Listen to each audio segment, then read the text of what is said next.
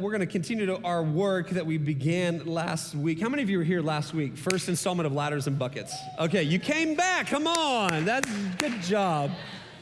How many of you saw it online this week? You weren't live, but you were online this week. Okay, a few of you. Cool. So we're gonna continue on with this conversation. Everybody shout next week. Next week, we are not going to be dealing with lust. We're going to be dealing with a totally different subject matter. And Eric and I are actually going to co-teach together next week in a different format than we usually do. We're going to be talking about all things marriage, etc. But what we're actually going to be doing this week as well is we're going to be accepting questions all week long through social media. And then next week as well, you're going to have the ability to shoot questions to us via a phone number. And then we're going to answer like on-the-fly questions that are coming in. And I know that sounds very, very dangerous. We're going to curate the whole thing, don't worry. But it's going to be a lot of fun. We thought this would be a great way just to kind of flip things upside down for Father's Day weekend. And next weekend is Father's Day weekend. Come on. We're going to love on our dads, the dads of the house. And so get here next weekend. Bring a friend. It's going to be a lot of fun. And the questions that you're allowed to ask are only relational questions, okay? So if you're wondering like when Jesus is coming back, talk to Pastor Dave or Pastor Howie. They'll tell you. But next weekend's questions is specifically in the vein of all things relationships. And then we've got one more weekend after that of relationship stuff. And then into July, we're going to have some phenomenal guest speakers in July.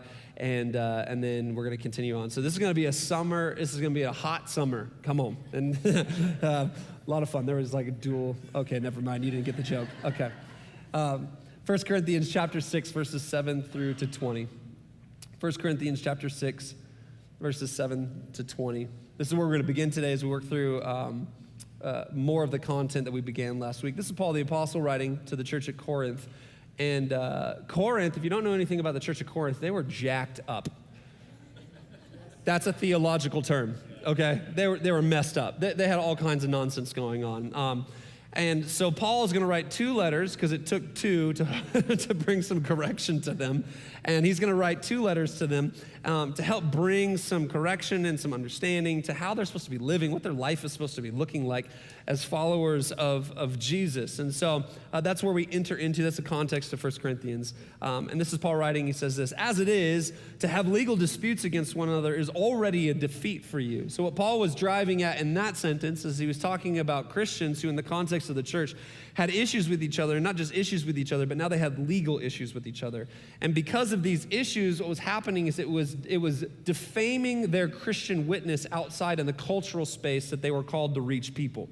And Paul was a little frustrated by it because he's going like, listen, you guys, if you can't get your stuff together inside, what makes you think you're going to have impact on the outside? Y'all with me? And so that's what Paul's kind of going at when he deals with this issue. And he says, why not rather be wronged? Why not rather be cheated? Instead, you yourselves do wrong and cheat. You do this to brothers and sisters. Don't you know that the unrighteous will not inherit God's kingdom? And then he says this, do not be deceived. No sexually immoral people, idolaters, adulterers, or males who have sex with males, no thieves, greedy people, drunkards, verbally abusive people, or swindlers will inherit God's kingdom. It's a massive list that Paul rattles off. And then he says this very powerful statement in verse 11. Listen to what he says. He says, and some of you used to be like this. And some of you used to be like this. That's a big statement because what Paul is submitting to us is that in and through the power of Jesus, what was is no longer, because we can step into new things in the name of Jesus. Through the work of the Holy Spirit in our, some of you used to be like this, but you were washed, you were sanctified, you were justified in the name of the Lord Jesus Christ and by the Spirit of God. Now there's a little bit of a pause, a little bit of a break in the sentence structure, but then Paul launches into this whole other concept and he starts dealing with the philosophical truths or understandings of the day. And so there's quotations around this next part, and it's really important for us to know this because what Paul is doing is he is quoting a popular idiom of the day, a popular statement of the day, and it goes like this. People were saying, everything is permissible for me. And then Paul would say, but not everything is beneficial. Everything is permissible for me. And then Paul would say, but I will not be mastered by anything. And then there was another statement that was being made, which he is going to quote, and he says, people run around saying this, food is for the stomach and the stomach for food. And God will do away with both of them, Paul says. And then he launches in, he moves from food to this. However, the body is not for sexual immorality, but for the Lord. Now, it's important that we understand this issue because what Paul was using is he was using the idiom of the day to help them understand because there was an argument that was going on not just about food, but their sex and sexuality as well, saying that the body was meant for sex and sex for the body. Y'all see what I'm talking about?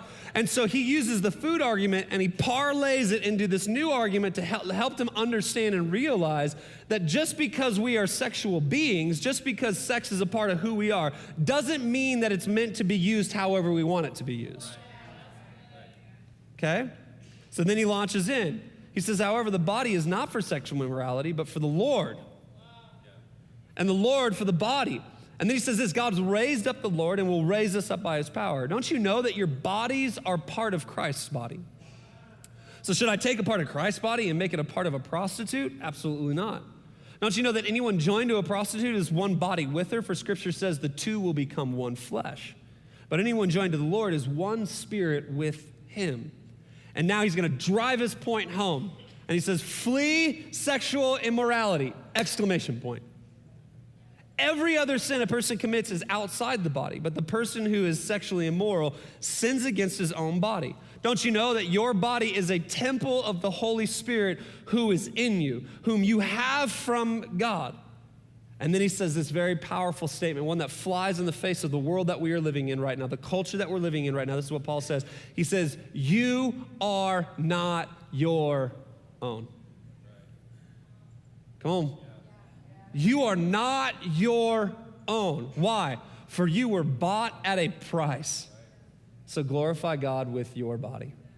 Today, as we continue on in our You Are Here mini-series, Happily Before and After, I want to speak to you from the subject, Ladders Not Buckets, Part 2, as we deal with the issue of lust and what the Bible says about the appropriate handling of our sexual desire, our drive, and the design that God has for this area of our life. Will you pray with me just one more time today? Father, we thank you for your word. We thank you that it's alive, it's active, it's powerful, and has the ability to transform us from the inside out. And so, God, right now, we come all together today with humility, with our minds open and our hearts ready to hear your words. Speak to us now. We need your voice in our life. God, we do not need Jason Parrish's voice. We need your voice. So speak loud, speak clear. Speak to each of our hearts, Jesus, right now. And we give you this space. We give you this time. Have your way. In Jesus' mighty name. Come on, and everybody shouted. Amen. Amen. If you were here last week and you would recognize the illustration right here, we started this conversation with the idea of ladders, not buckets. Ladders, not buckets. And we talked about the idea that God has a very specific design for our sexual life. Y'all with me still? I want to say something that somebody came up to me after the first service and highlighted, which I thought was a very profound thought, and I loved the illustration, so this is credit to them. But they came up afterwards and they said, you know what's amazing about this illustration? They said, it has really helped me and my husband this week as we've been just fleshing things out and talking through the message. And what they started to then jump on is they said, what was really cool, and we were just thinking about, is that buckets, they represent the way that we like to build things, the way that we like to do things, but the ladder represents very intentional engineering and design. That this ladder has the strength necessary, the strength that is required in order to hold something the way that it needs to hold it. And that was only done through intentional engineering and design. And I thought, man, what a powerful way to look at this illustration because, we're all trying to figure things out with buckets, and the Lord has given us a way to do life that is very much intentional, very much designed, and it's engineered for our great benefit. Come on, somebody, is anybody thankful for Jesus? So I love that idea, and the illustration is just going to remain up here so we can pay attention to it throughout the rest of our conversation today. If you didn't get last week's message, I would encourage you to do so. Carl R. Trueman is an author that I'm fascinated with his writing right now. Great writer. In one of the books I just got done reading that he wrote called Strange New World, he submits this idea that I thought was great. He puts some words to something that I've been wrestling with when it comes to this subject matter. And he said that every Christian should be required to have a theology of the body. A theology of the body. In other words, what is our belief? What is it that we believe God says about our bodies and the way that we handle those things? And so if you read the course of Scripture from the back to the front, there's a lot of conversation about this thing, the body. And that's why Paul would submit to us in Corinthians. He says, listen, your body is not your own. It was bought with a price. Now, pause. Everybody shout pause. I need to make a qualifier really quick. In this room today, there are two groups of people. There are those of us who have said yes to Jesus, and then there are those of us who have yet to say yes to Jesus.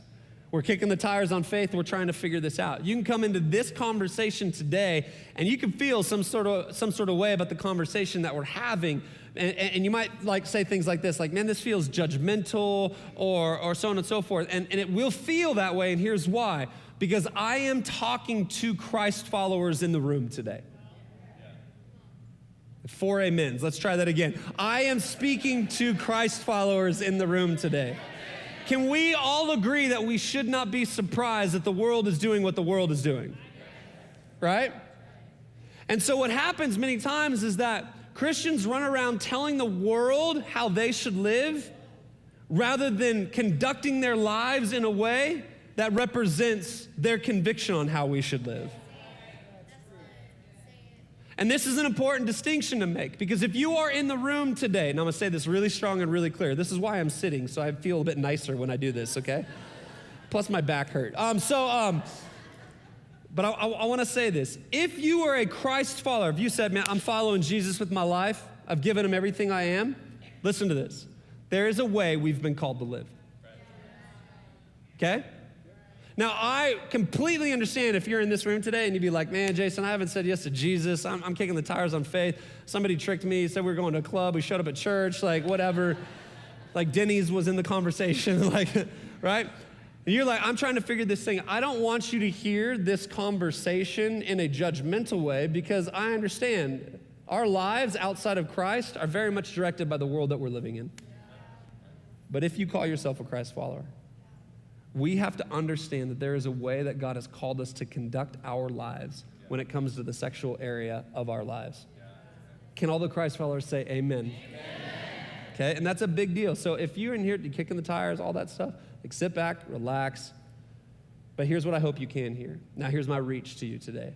My reach is I hope you hear the heart of God on this matter. And that you would hear that, yes, there are all kinds of ways that the world says we can live this area of our life out.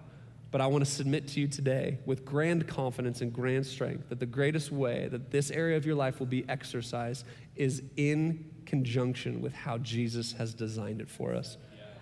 That would be my submission to you today, that you would see the love, the design, the purity, the goodness of the sexual part of our life given over to the leadership and lordship of God. Can I get an amen in church today? All right, so with that being the case, now let's launch in. We are going to be dealing with some very practical issues. Last week was the high-level, 30,000-foot view. How does lust and unchecked sexual desire and sexuality, how does that impact us? So we talked about that last week. Go back and watch the video from last week. This week, what I want to do is I want to start to land the plane and give us some very practical handles on this. What are things that we can practically do? And I've heard that from a lot of people who are like, great, yeah, grand, awesome. I love the idea of God having something to say about this, but then like, what do I do, right? Like, I can't take a cold shower every 37 minutes, right? So what do I do with this? Like, have you ever, like, can we just be real in church today for a second? Have you ever like felt like there's that monster, like he's there, and it's like, right? And you're like, keep my eyes focused, keep my mind, and like just stuff going on inside of you, stuff in your mind, stuff in your heart, stuff in your body, like all the stuff. Right? And so one of the questions every single service last week was like, okay, great, how? Like, what do I do with this? I'm like, good question, we'll answer it next week. And they're like, right? So we're gonna answer the question. Number one, every shout, number one. 5 behaviors I wanna deal with today. Here's the first one. We must adopt parameters on our inner world. We must adopt parameters on our inner world. Philippians chapter 4, verses 8 to 9, this is Paul writing to the church at Philippi. He's going to be talking about our thoughts, but I want you to see the transferable principle here that it's not just about our thoughts, because our lives consist of more than just thoughts. There are emotions and there's feelings and there's your soul. Y'all with me? There's our heart. That's our internalized world. But I want you to hear what Paul says to the Philippians. He says, finally, brothers and sisters, whatever is true, whatever is honorable, whatever is just, whatever is pure, whatever is lovely, whatever is commendable. Come on, that's a great list right there. If there is any moral excellence, if there is, and then he just says, anything praiseworthy, anything praiseworthy. He says, dwell on these things. Dwell on these things. Do what you have learned and received and heard from me and seen in me, and the God of peace will be with you. Yeah. When I dwell on these things, when my inner world is ordered, then the God of peace will be with me. I want you to think about that. Let me say that one more time. When my internal world is ordered, the God of peace will be with me. Now, Paul's directly referencing our thoughts, but there is an acknowledgement that is made all throughout Scripture, and it's to the impact that our inner world, thoughts, feelings, emotions, soul, spirit, heart, have on our exterior world. I would submit to us today that the issue of lust and unchecked sexuality moves from the inside to the outside. It is internal before it's external. And then I would even say this, it is spiritual and mental and feelings oriented before it's physical. Let me say it like this. If you're writing notes today, grab a hold of this thought. We have to learn to govern our physical nature by living out of a new and renewed spiritual nature. The Bible would tell us that we are a new creation in Christ Jesus. And so this issue that we're talking about is a holiness issue. Holiness is not just an external adherence of a behavioral system. Holiness starts at the inside of us. It starts at this level. It starts at this level. It starts at the soul level. It starts at decision making. Y'all with me? That's where holiness starts. And the problem that many of us have is that we have a misframework as to what holiness is. We think it's the adherence of certain behavioral things that makes us holy. And yes, there is truth to that, but it starts on the inside. Some of us are running around. Have you seen Christians that look like this all the time? They're trying not to do bad things. How many of you see, like, you look like you're hurting? Like, have you seen that? I call them constipated Christians, okay? Because they're running around like, argh! And then they're telling people, they're like, hey, you should love Jesus too. Some of you, have you met that person before? Everybody look forward, be quiet, okay? And it's a big deal because at the end of the day, what's happening is you have somebody who is simply trying to work holiness out externally, and it's never taken root internally.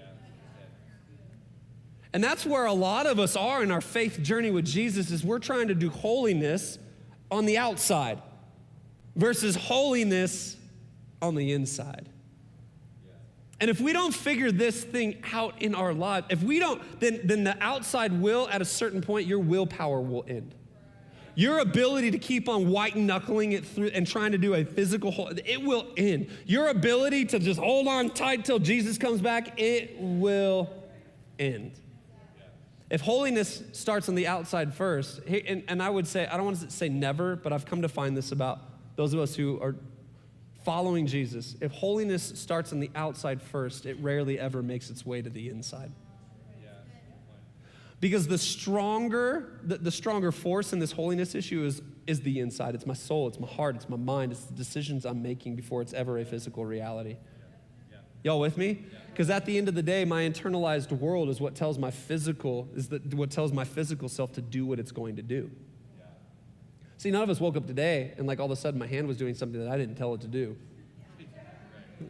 Snap. It doesn't work that way. And so what I want us to hear, what I need us to grab a hold of is this issue. Philippians chapter 2, verses 12 through 17 says this. Therefore, my dear friends, just as you have always obeyed, so now, not only in my presence, but even more in my absence. It says, work out your own salvation with fear and trembling. And then this is what he says. Here it is. Watch. For it is God who is working in you both to will and to work according to his good purpose. You hear that today? It is God who is working in you to both will and to work according to his good purpose. And then he says, do everything without grumbling and arguing. There it is right there. Live out this holy life without being like, ugh. So that you may be what? Blameless and pure, children of God who are faultless in a crooked and perverted generation. And this is important because then he would say, among whom you shine like stars in the world And this is how you shine, by holding firm to the word of life. Then I can boast in the day of Christ that I didn't run or labor for nothing. Holiness is a work of gradual development that is based upon an intentional decision, day in and day out. We've got to decide, first and foremost, here's what I'll submit to us today, church. Everybody looking at me when I say this. We have to decide today, as a follower of Jesus, that holiness is going to start on the inside and work itself out to the outside.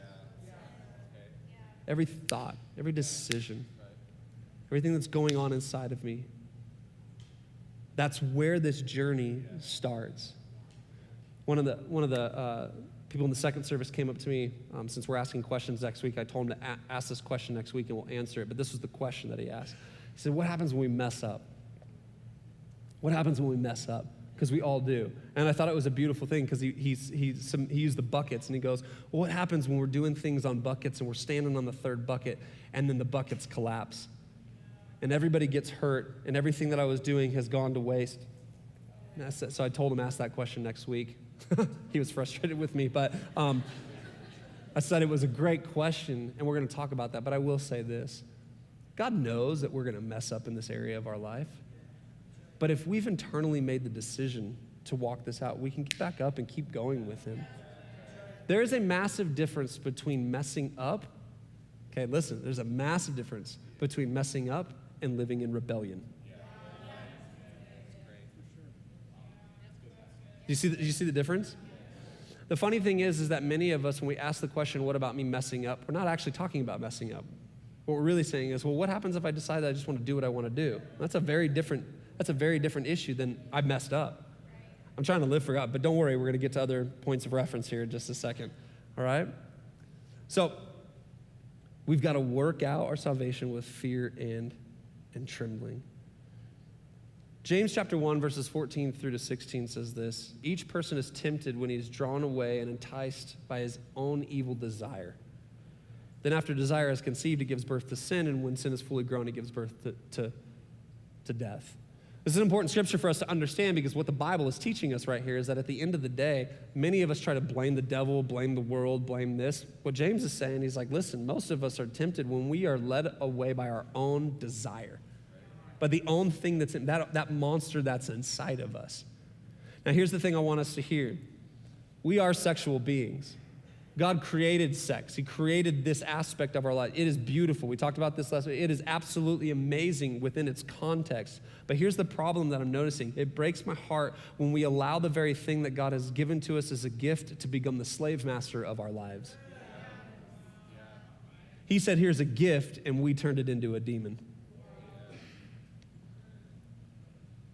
Unchecked, that's what it will become.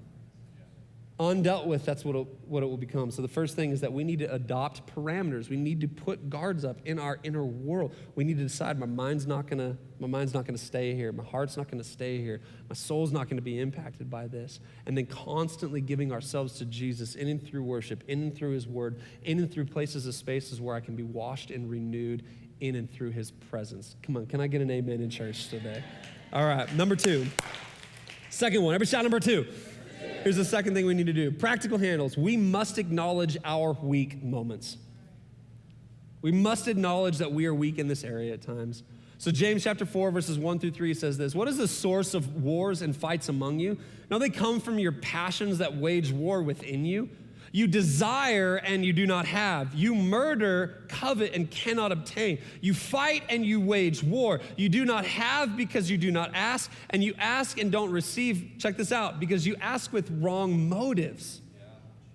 Why do we ask with wrong motives? So that we can spend it on our own pleasures. Writer Tony Renke put it this way. He says, our passions expose our internal trajectory. And here's the lie that many of us have bought into. We bought into this idea that when we come to Jesus, he takes away all of our desires. And that is the furthest thing from the truth. He doesn't take away our desires, he redirects our desires. I don't want Jesus to take this desire from me. I want it directed at the right person in the right context. That like 4 amens. Let's just try this again. Come on, married couples. I want it pointed in the right direction. I want this gift that he's given me. It's absolutely beautiful, but I don't want my desires to get the best of me. The goal isn't to delete desire. The goal is to direct desire. And the problem, the lie that many of us have bought into is that we have somehow come to the conclusion that the desire is stronger than our ability to discipline it. Go, oh, listen to this. This is so much fun. Fruit of the Spirit, love, joy, peace, patience, kindness, goodness, gentleness, faithfulness, and self-control. What? Self-control. So what happens is that in life, we believe somehow that this desire that is in us is stronger than the Spirit of God working in us. That our desire is somehow stronger than the Spirit. No, it may be stronger than your willpower, but it is not stronger than the Spirit of God. The question is whether we will allow the Spirit of God to work in our lives. The goal isn't to delete desire, just take it away. No. It's to direct desire. What did they say to Spider-Man? With great power comes great responsibility. Yes, it's theological and it's in the Greek, okay? So they were dealing with him using this his power correctly for good. Desire is no different. It's about making sure that it is pointed in the right direction. Now, desire is something that we need to deal with, though, really quickly. And here's the truth that I've come to realize about desire. Write this down if you're taking notes today. Desire is the product of input. Yeah. Did you hear me? Yeah. Desire is the product of input. And some of us, we go like, well, where all this coming from? And I would say, well, why don't you check your input sources? Yeah. Yeah. Check your input sources. You've got to pay attention to what it is that you are inputting into. I have a problem in my life, and they're called Sour Patch Kids. And they're sinister and demonic little gummies, and they wreak havoc on my life. And so this past week, 2 weeks, actually, I've had it for more than a week, so 2 weeks. I bought a 5-pound bag of Sour Patch Kids 2 weeks ago. And I'll judge me. They're so good. The 2 times the size. Have you guys seen these ones?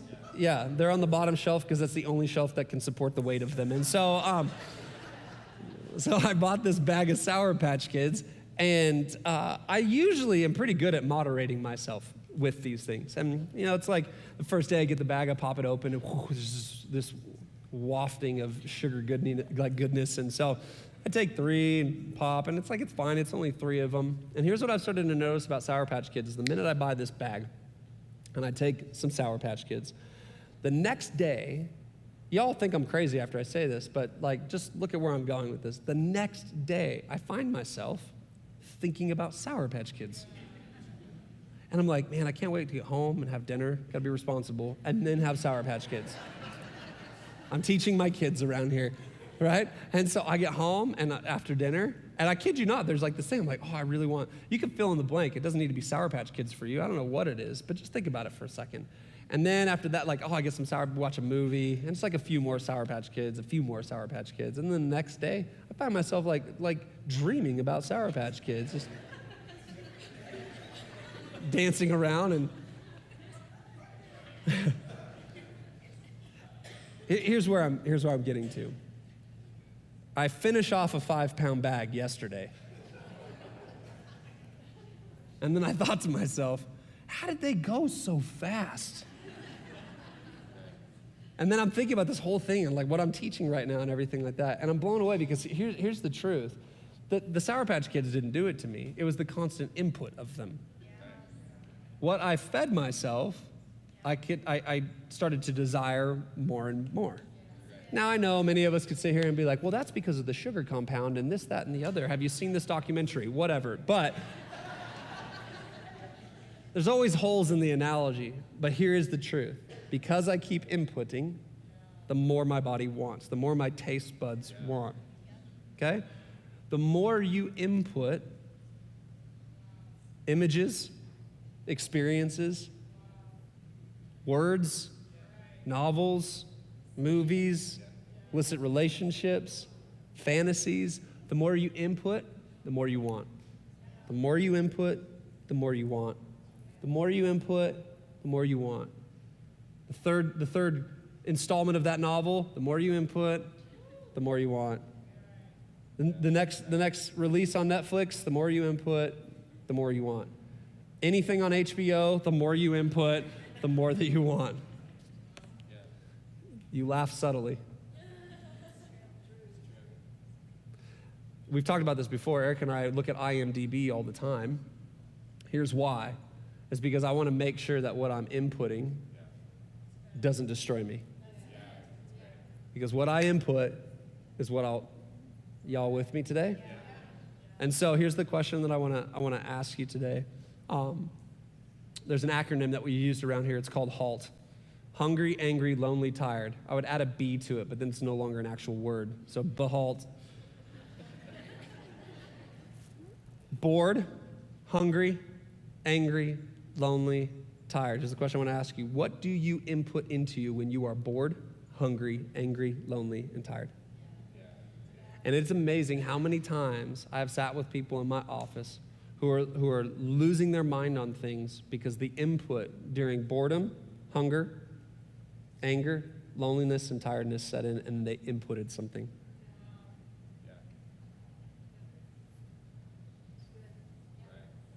Y'all with me? It's getting quiet in church today.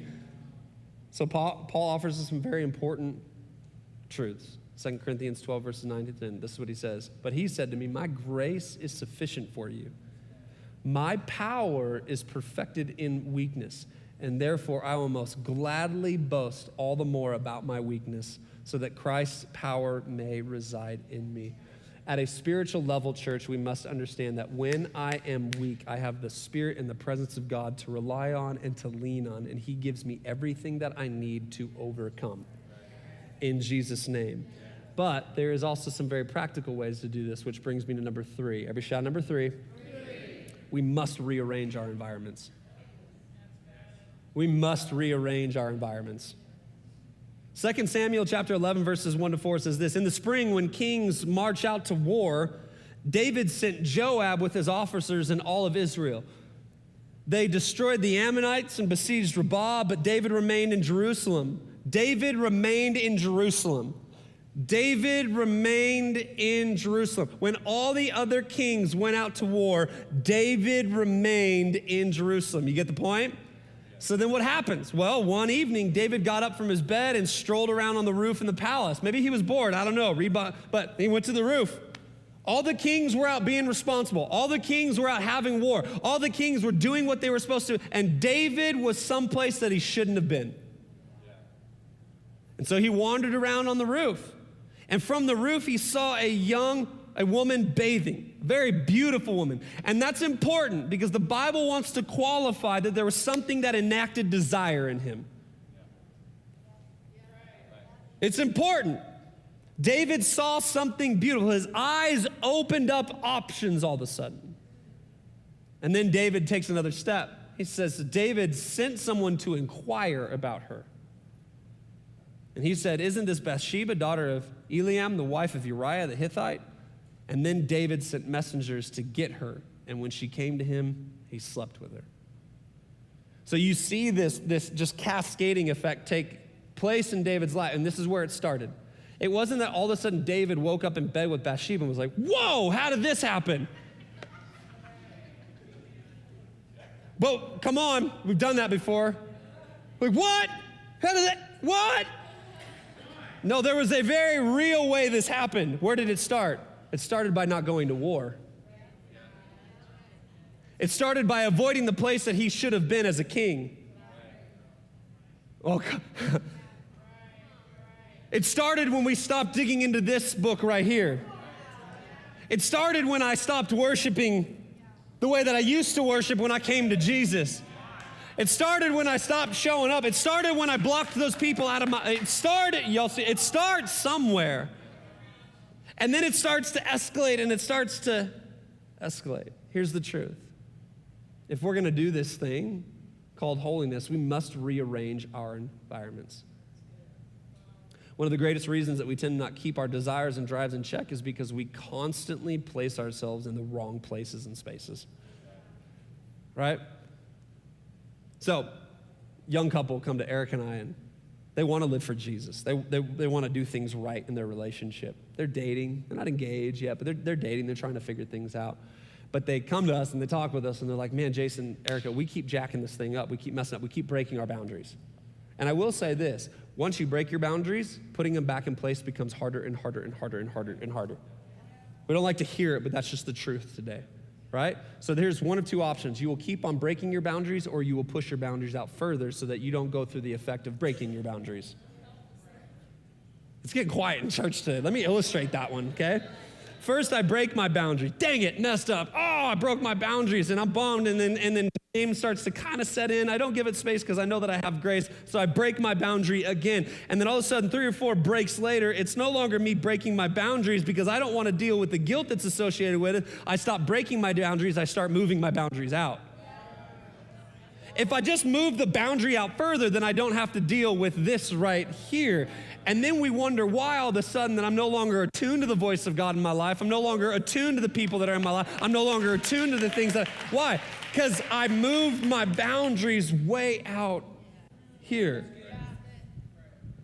So a young couple comes to us. Says, man, I keep on doing this. So I talk to them. I was like, hey, let's just ask them a bunch of questions. So tell us what happens. So it goes like this. The story goes, we're at a movie one night. I was like, okay, what time was the movie? And I'm thinking to myself, you know, they go to dinner or something like that. Like, movie started at 9:30. Okay, fair enough. So they go to the movie. After the movie, they decide, hey, it's time to go home. We need to go home. And it's a wise decision, okay? And so they're driving home, and I'm like, okay, cool. Well, like, what happens in the car? And they're like, you know, we're holding hands on the way home and everything like that. And she kind of touches my leg a little bit while I'm driving. And first, red flag, bing! Because we know what happens when a leg is touched, okay? So now, already something's starting to happen. I told you it would be real in church, okay? So all of a sudden something's going. And I was like, okay, cool. So like, you drove her home, and you dropped her off. And when I say dropped off, I'm talking like drive-by dropping. You open the door, slow-moving vehicle, like kicked her out, right? Like drive-by dropping, right? Sorry. Before marriage, it's completely respectable. Some of you are like, yes, it'll be so much fun. Army roll. Well, no, I didn't drop her off. Okay, what'd you do? And he's like, well, we want to talk for a little while, and so we parked down the road a little bit more. So not even in front of the house, in front of parents with guns and lights and stuff like that. Yeah, we parked down the road a little way, and then what'd you do? You know, like, we wanted to have a conversation for a few minutes. It's like, okay, well, like, what'd you do during that conversation? Like, well, we put on some music, little John Mayer, and, you know. I'm being emphatic in my storytelling, but can you hear what's going on right now? Yeah. The environment is completely unconducive to staying within my boundaries. Right. So really what you're doing is you're playing Russian roulette with it. You're playing Russian roulette with desire. And now the world's gonna go, well, that's prudish. You should live your best life. You should just like park down the road, do whatever you wanna do, and then who cares? It's not a big deal because we're free people. We have. Isn't it interesting that our claim on freedom is destroying our soul?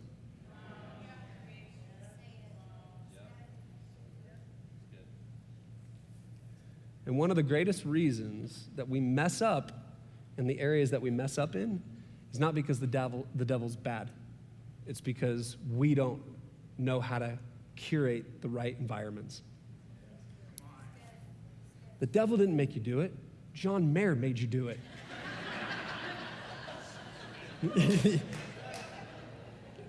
Yeah, come on, how many of you know what I'm talking about? Or whatever it is. I'm getting older. I like John Mayer, right? But like, here's the thing, is that's what we do so many times. We create these scenarios in which the devil is the antagonist. And it wasn't, it was your environment. Right. It was what messed you up. Yeah. It wasn't even you. You wanted to live for Jesus, but the atmosphere makes it really difficult. And when you stack enough things up in the atmosphere, man, it makes it more and more difficult to stay living out the life of holiness that God has for you. We have rules in our house. When Erica goes to bed, I go to bed. She's like, I'm going to bed. I'm like, I'm going to bed too. I'm up. Why? It's because I know my humanity. I don't need to play chicken with it. Come on, somebody. And many of us are playing chicken with our humanity. We're trying to see how far we go before my humanity clicks in. Many of us do. Our spouses go to bed, come on, and then the computer comes out, the phone comes out. Oh man, just more chickens.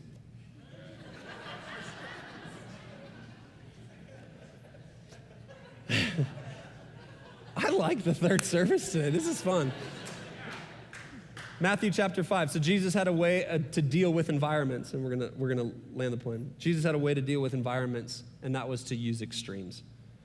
He says this, you have learned that it was said, do not commit adultery, but I tell you, everyone who looks at a woman lustfully has already committed adultery with her in his heart. He levels a pretty massive truth. So for all of us who are like, Jesus is so loving and he's like so graceful, he actually, on the sexual ethic of our lives, he ups the ante.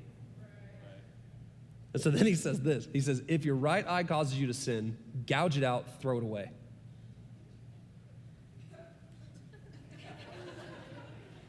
That's Jesus, y'all. Some of you are like, Jesus is different than I thought, right? This is him. So if your right eye causes you to sin, gouge it out, throw it away. For it's better for you to lose one of the parts of your body than for the whole body to be thrown into hell. Verse 30, and if your right hand causes you to sin, cut it off, throw it away. So for many of us, we can step back and be like, he's like kind of a psychopath. What's happening here? Because it's better that you lose one of the parts of your body than for your whole body to be thrown into hell. Now, is he actually saying cut off your body parts? Is he actually saying gouge your eyes out? No, he's talking about dealing with extremes. Because here's the issue, is that many of us will try to justify the sin in our life because we refuse to do the extreme thing necessary to rid it out of our life. Well, I talk to a lot of people, this thing right here. A lot of people's problems, if we're really honest, a lot of our problems, they're contained right here, in this little screen right here. This is the world in which we escape to. I talk to a lot of guys, I tell this to guys all the time because it's fun to see the reaction. Based on Matthew chapter 5, this is what I would say to you. Man, like, Jason, I can't stop looking at things, I can't stop da-da-da-da. Then get a new phone. What do you mean get a new phone? Get a flip phone. You laugh. I've seen people just in pain. Ah! That's so 1990s. Yeah, but your soul will stay intact.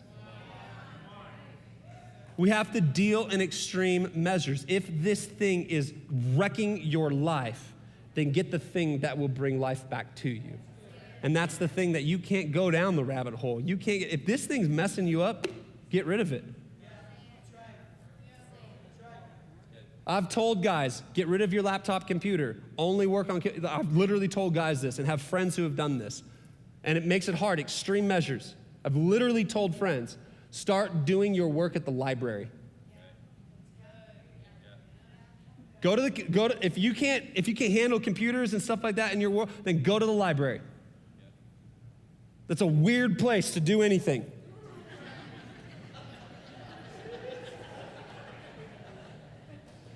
But I want you to hear this extreme. We're laughing, and it is kind of funny, but I want you to think about this. This is the thing that we say sometimes. It's just not possible. I can't overcome it. I can't do this. I can guarantee you that the chances of you looking at porn in the library are slim to none. That'll show you that you have the ability to discipline. The issue is not what we think the issue is. It's usually an environmental issue. Is this helping anybody out today? Like, this is a big deal. Okay, number 4, I got to cruise really, really quick. Number 4, this one's pretty simple. We hear about this a lot. Number 4, we must ask someone to hold us accountable. We need voices in our life. We need people who are going to encourage us, but we also not just ask us the question, though. This is the fallacy about accountability right now. Is many of us have bought into the idea that if somebody asks me a question, I'm being held accountable. Accountability is when you then commit to the question with vulnerability. When we confess. That's actual accountability. You're only as accountable as you want to be. My wife asked me a question. I have the chance right there to go, am I going to lie to her or am I going to confess to her? When my overseers ask me a question, am I going to lie or am I going to confess? When my friends and pastors in my life, they ask me a question, am I going to lie or am I going to confess? Accountability is not just somebody asking me a question, it's me divulging information. And one of the greatest reasons that we run around not being held accountable is because we are not confessing. And then we have an easy out. I was never held accountable. Well, yeah, of course you weren't, because you didn't tell the truth. Are we being real in church today? Last one, number 5, as the team comes up.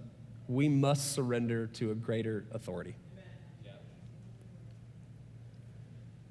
There's a lot of practical things that we could do. The list goes on and on and on. I encourage you to curate your questions, send them in this week. We'd love to hear them and maybe be able to answer some of them, but we must surrender to a greater authority. Romans chapter 12, verses 1 to 2.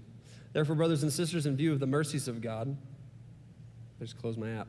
The mercies of God, I urge you to present your bodies as a living sacrifice, holy and pleasing to God. This is your true worship. Do not be conformed to this age, but be transformed by the renewing of your mind, so that you may discern what is the good, pleasing, and perfect will of God. I was traveling down the streets of New York a couple years back, and as I would pass certain shops that were being remodeled and redone, there was a sign that popped up in a few of the shops. It was a sign that struck me every time I saw it, and this is what the sign said: under new management. Under new management. And as I thought about that sign, it popped up in my head this week as I was just thinking about this message again, because that's where some of us need to find ourselves today. Under new management. And here's the question I want to ask you today. For those of us who have been doing the managing of our life, how's it going for you? Because I've found that when I manage my life outside of Jesus, I'm not the best manager. I'm not the best boss. And I've been given this body, I've been given this mind, I've been given this heart, I've been given this for one moment, a moment such as this.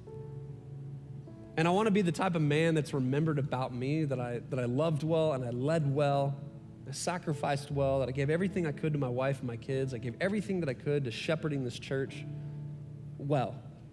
And here's what I've come to realize, church. I will never do it well as long as I'm the boss. I'm a horrible boss.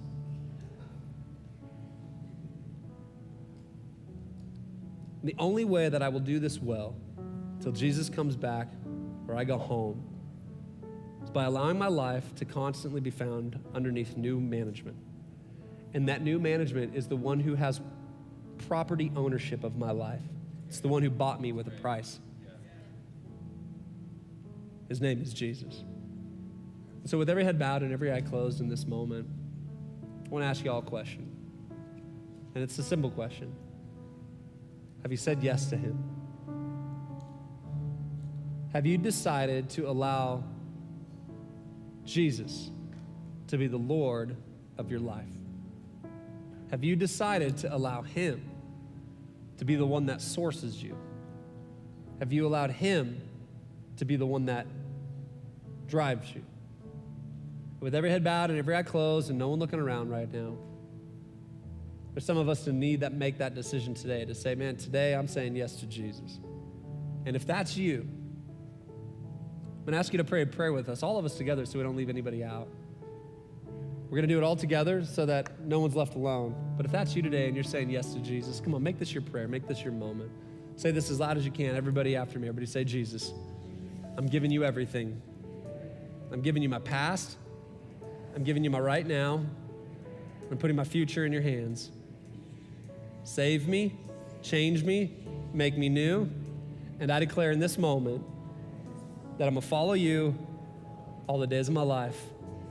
Today, I'm saying yes to being a follower of you. Lead my life. I'm under new management. In Jesus' name,